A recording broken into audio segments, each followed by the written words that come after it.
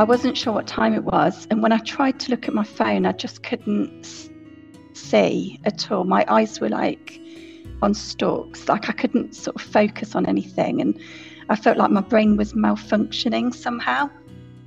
I tried to get out of bed, and I just had like no balance at all either. So I was really disorientated, really confused, but I was quite convinced it was the middle of the night. I wasn't sure of the time, and I didn't want to wake my husband up.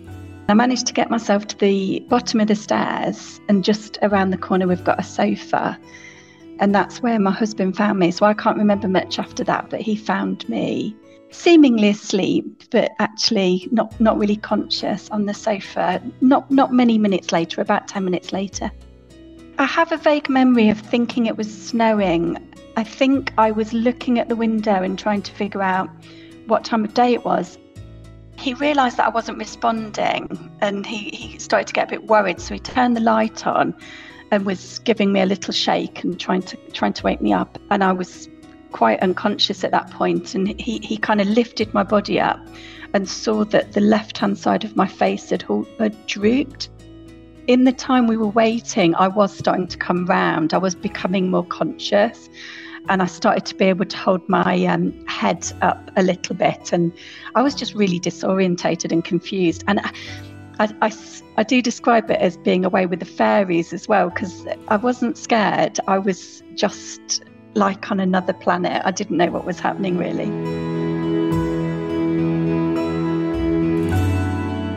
Hello, it's Mark Goodyear, and this is Stroke Stories, the podcast that seeks out and hears from stroke survivors.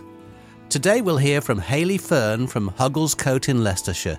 Hayley was 48 when she suffered her stroke. I was a full-time secondary school art teacher. I also was volunteering as an independent visitor at weekends with teenagers in foster care.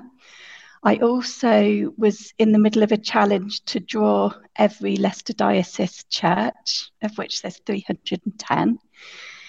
I painted, I did a lot of crafts. My kids have grown up and left home, so home's pretty peaceful, so I live with my husband and my dog. It was a Monday morning, it was actually Halloween, it was the 31st of October. So having had no previous symptoms, but possibly a couple of funny turns that I didn't put down to anything, I woke up in the morning and the clocks had gone back. So I wasn't sure what time it was. And when I tried to look at my phone, I just couldn't see at all. My eyes were like on stalks, like I couldn't sort of focus on anything. And I felt like my brain was malfunctioning somehow. I tried to get out of bed, and I just had like no balance at all either. So I was really disorientated, really confused, but I was quite convinced it was the middle of the night. I wasn't sure of the time, and I didn't want to wake my husband up. So I kind of battled my way across the room and started to make my way down the stairs, kind of clinging onto the sides. I think I was so focused on sort of trying to snap out of it, I think, rather than accept it, because I kept thinking, what's going on? This is, am I having a weird dream or something? And I managed to get myself to the bottom of the stairs, and just around the corner we've got a sofa, and that's where my husband found me. So I can't remember much after that, but he found me seemingly asleep, but actually not really conscious on the sofa. Not many minutes later, about 10 minutes later. I have a vague memory of thinking it was snowing. I think I was looking at the window and trying to figure out what time of day it was, and all I could see was thick snow, and it wasn't snowing, it turned out. My husband, Kieran, he found me.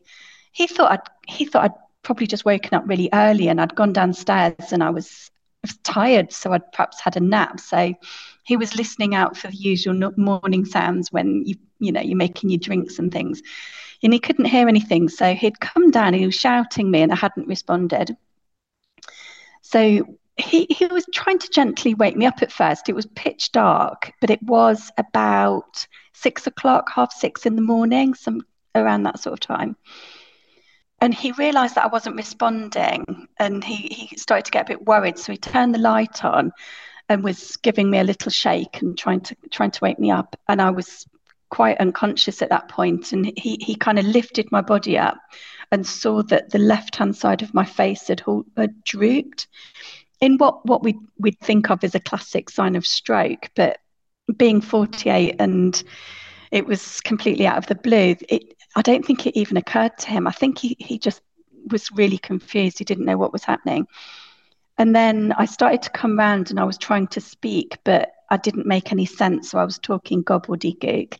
And that's when he really started to panic. And the first thing he did actually was, his cousin is an A&E nurse and she lives literally 5 minutes away.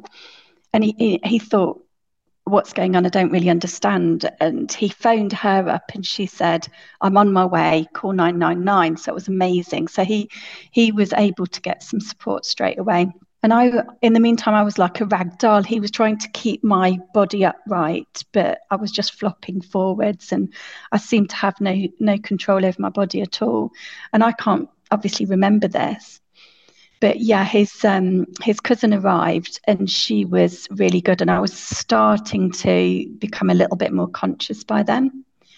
And she immediately went into kind of doing some quite basic checks with me and was speaking to me. And I think she realised it was a stroke, but didn't actually want to say that word to my husband at that point. So they were just waiting for the ambulance.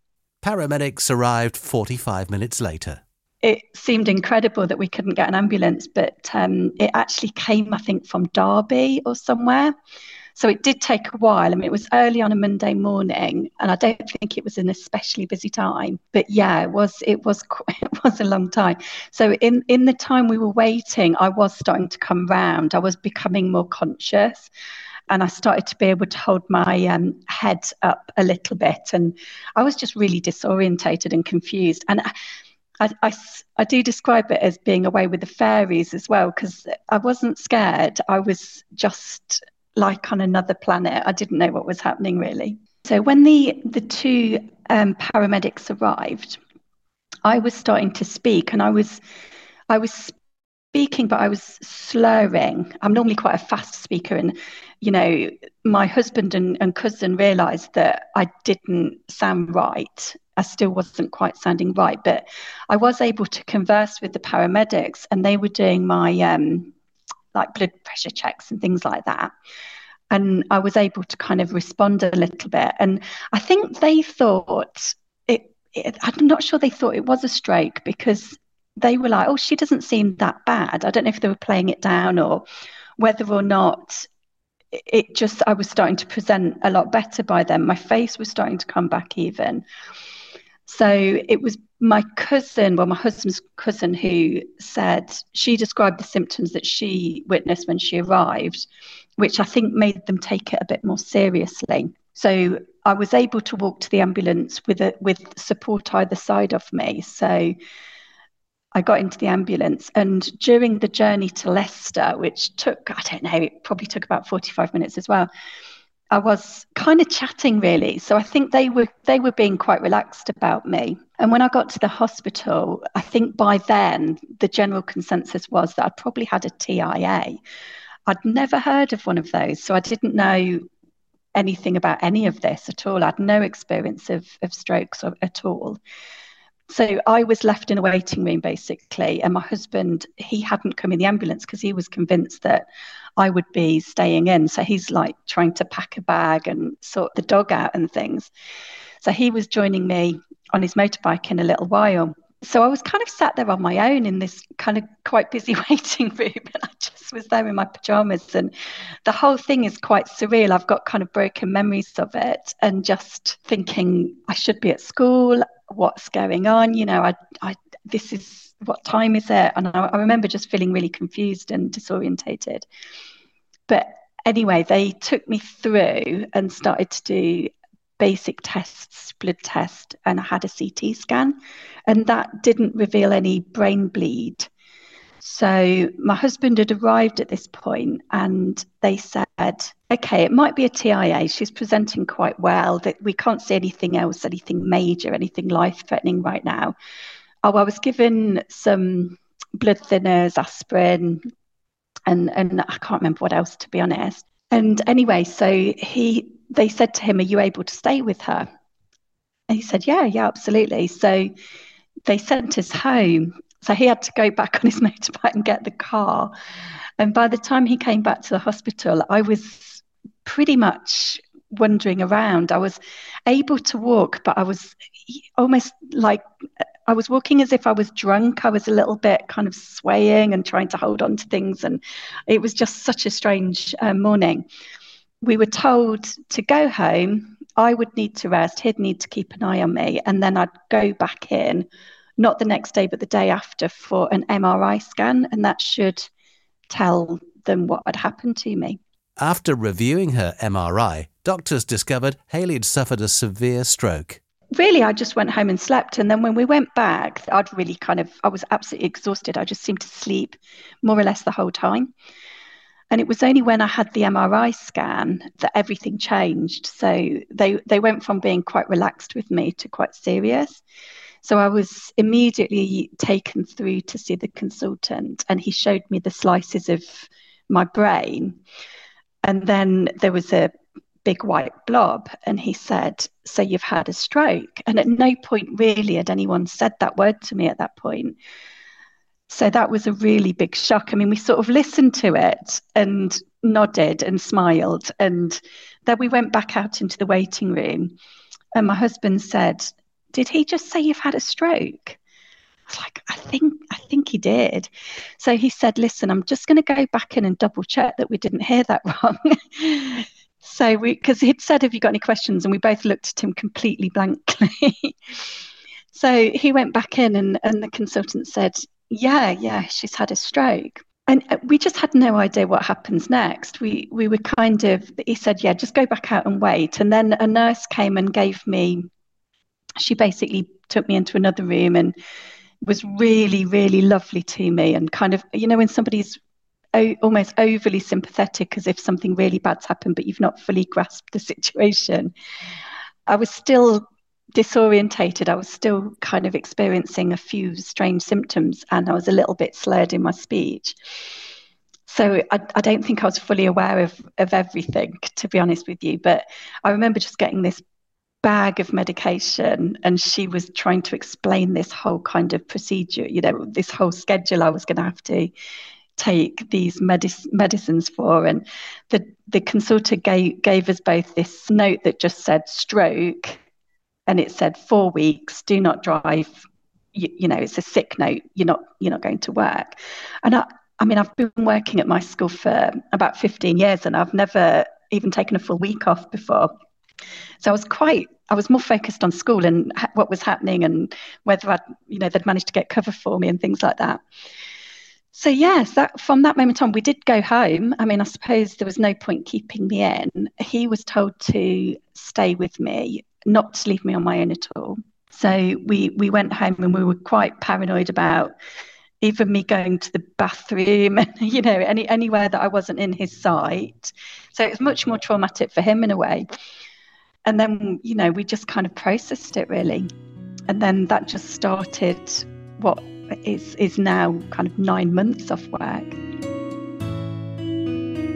Coming up, Hayley talks about visiting her GP for advice.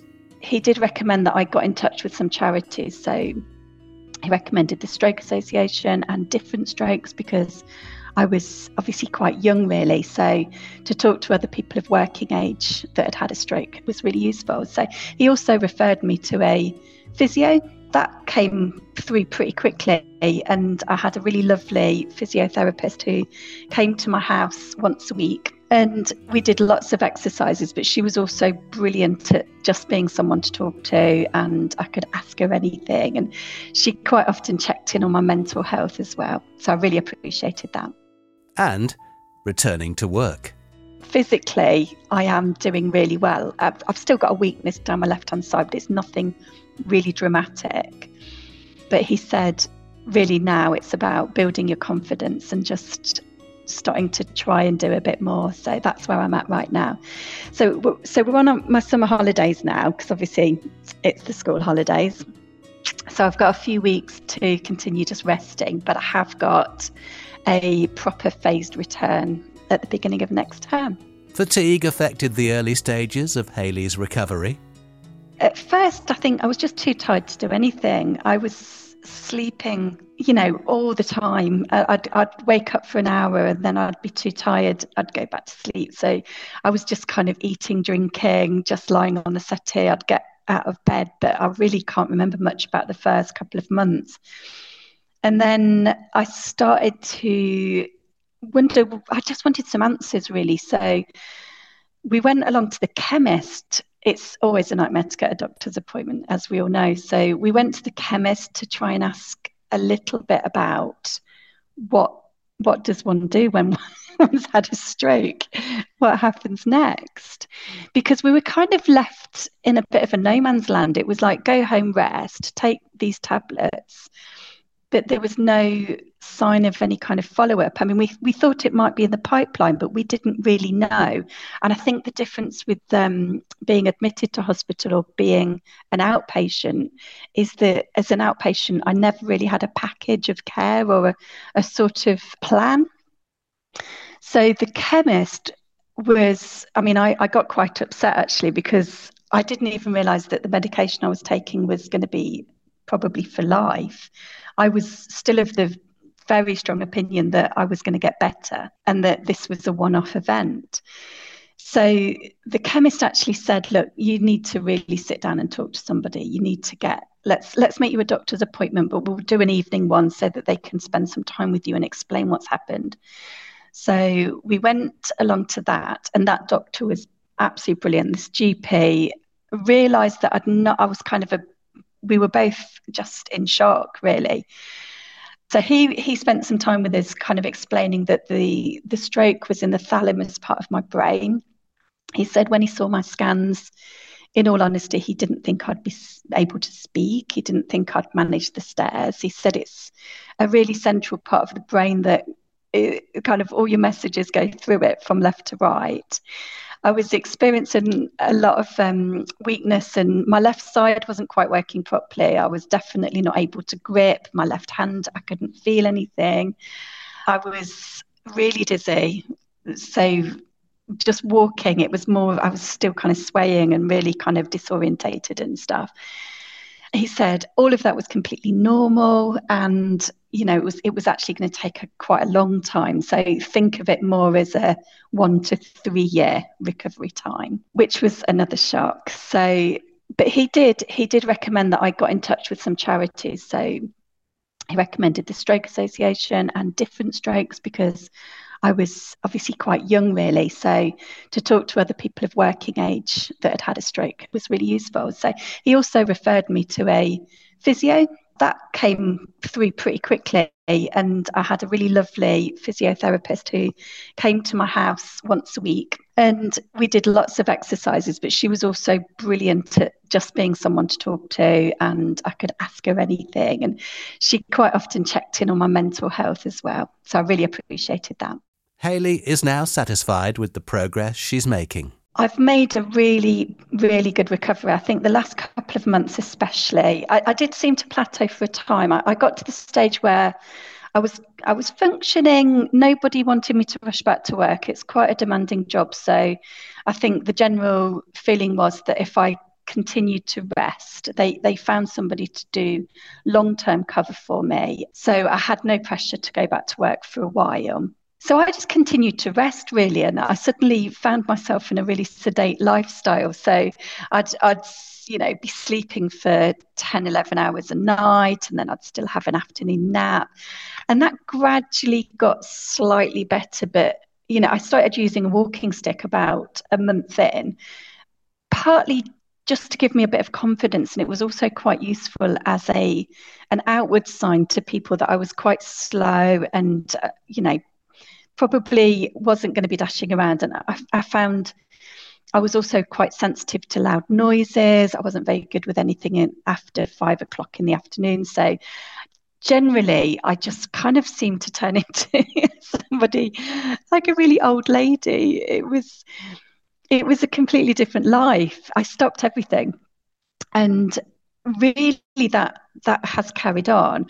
I got to the stage where I think about 6 months in, where I started to talk to my school manager and I started to do a little bit more. So I went back to church after about 4 months, and that was really lovely, really emotional. So I was managing to do that. And, I'd seen quite a few, most times people have visited me, but I was starting to get out and visit people in cafes. The physio said she was happy for me to drive. I was driving an automatic. So about 4 months in, she said, you can start having a little go at driving, because I think you actually need the confidence boost as well. So that went really well. So all the signs have been really good. I've now got to the stage where I was visiting school 3 times a week, but it was very much on my own terms. I've not been teaching per se, but I have been doing some one-to-one tutorials with older students.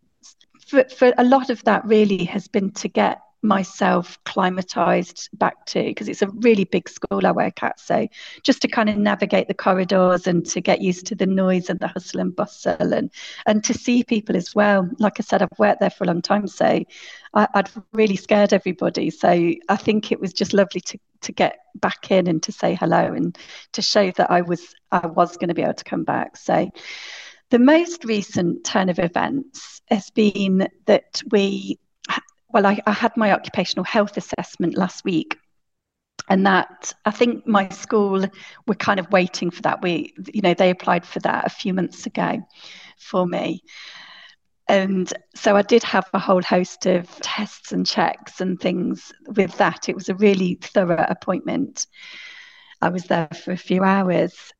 To be honest, one of the things that he diagnosed me with, which I hadn't really thought much about, was that he said that I'm almost certainly suffering with a bit of post-traumatic anxiety. And actually, physically, I am doing really well. I've still got a weakness down my left-hand side, but it's nothing really dramatic. But he said, really now it's about building your confidence and just starting to try and do a bit more. So that's where I'm at right now. So we're on my summer holidays now, because obviously it's the school holidays. So I've got a few weeks to continue just resting, but I have got a proper phased return at the beginning of next term. Finally, Hayley thinks you should never refuse help. I really benefited from a huge amount of support when it happened to me, and I think you have to accept every bit of support that's offered. For me, I think I was able to kind of sleep and rest and just be looked after. I think my husband needed quite a lot of support, and what we found was being part of a community and being, kind of friends with our neighbours helped, because it was just sometimes those little moments of him being in a meeting and me having to just have somebody with me. So gather support, and really is absolutely true that you just have to rest. You really do have to rest, and the best thing you can do is sleep. And the more you sleep through it, it's less traumatic if you can do that as well. But also, your brain is amazing at doing its absolute best at recovering. So obviously every single stroke's different. So my blood clot is in the thalamus part of my brain. I was obviously very lucky because it could have been a lot worse. But my brain just wanted to have time, really. So give yourself lots of time. I know some people try and rush back to work, or try and, particularly if they're like me and they're not very obviously disabled. I've found there's been quite a few residual invisible disabilities, such as the oversensitivity to noise, the left side weakness, the dizziness, and none of those are obvious. And I get a lot of people saying to me, but you look really well, because people have an image of a stroke, don't they? So I think this is why I have been talking about it and sharing my story, because it's not always the image of a stroke. And also it's lovely to be able to now say that I'm now in a really optimistic position where I am looking to return to work, and it didn't take everything from me. So you can recover from them. It's not always the case, of course. Hayley's doctors were surprised at the recovery she made, and she's now back driving, walking the dog, and looking forward to returning to work.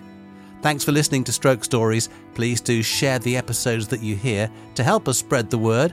And if you are, or you know of, a stroke survivor and there's a story you can share, please get in touch via Twitter or Instagram. Our DMs are always open. The Stroke Stories podcast was produced by Aidan Judd. I'm Mark Goodyear. Thank you for listening.